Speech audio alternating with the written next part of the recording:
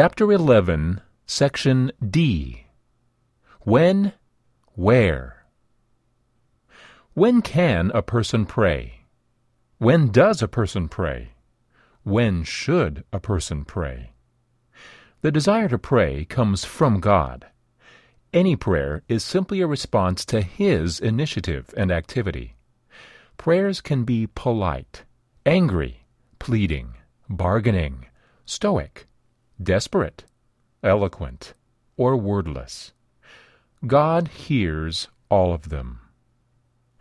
Perhaps the most common prayer is the habitual prayer, before a meal, at bedtime, or when starting the day. Another predictable prayer is the emergency call for help, in which the person praying sputters some form of "save me." Because God is not limited as humans are, He is always available. This means that you can pray at any time. Pray at regular times and spontaneously. Have set times to pour out your heart, to listen, to sense impressions from Him, to meditate on a portion of Scripture, and to release your will and accept His. As the sunflower follows the movement of the sun, continue with God throughout the day so you can communicate with Him in the moment. The biggest enemy of prayer is busyness. It quickly robs us of communication with God and intimacy with Him. Putting God at the top of our to-do lists doesn't guarantee that we will start at the top. Good intentions waste away when the urgent demands attention before the important. When God gets whatever is left, there usually isn't much left.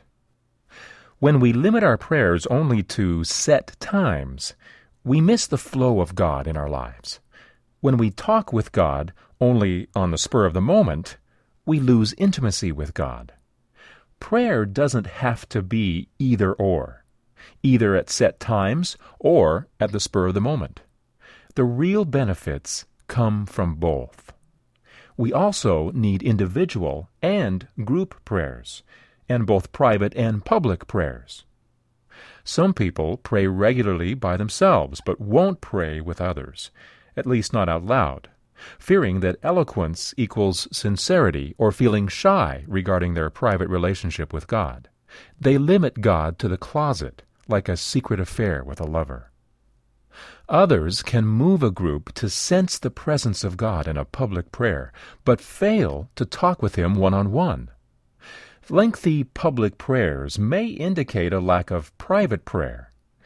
The prayer has a lot to say because he or she won't talk with God again for some time.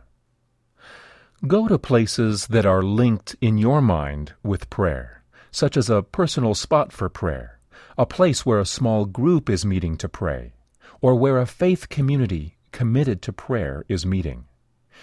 Initiate prayer wherever you are. Prayer can create a heavenly atmosphere in what seems to be the most ungodly place, because God is there and you are connected to Him. Think about it. When are your regular times of prayer, and where do you pray? Pray about it. Jesus, I rest in your peace, laugh at your sense of humor, wonder at your timing, hurt as I observe misery, fight when I see injustice, sing for celebration, and hug for comfort.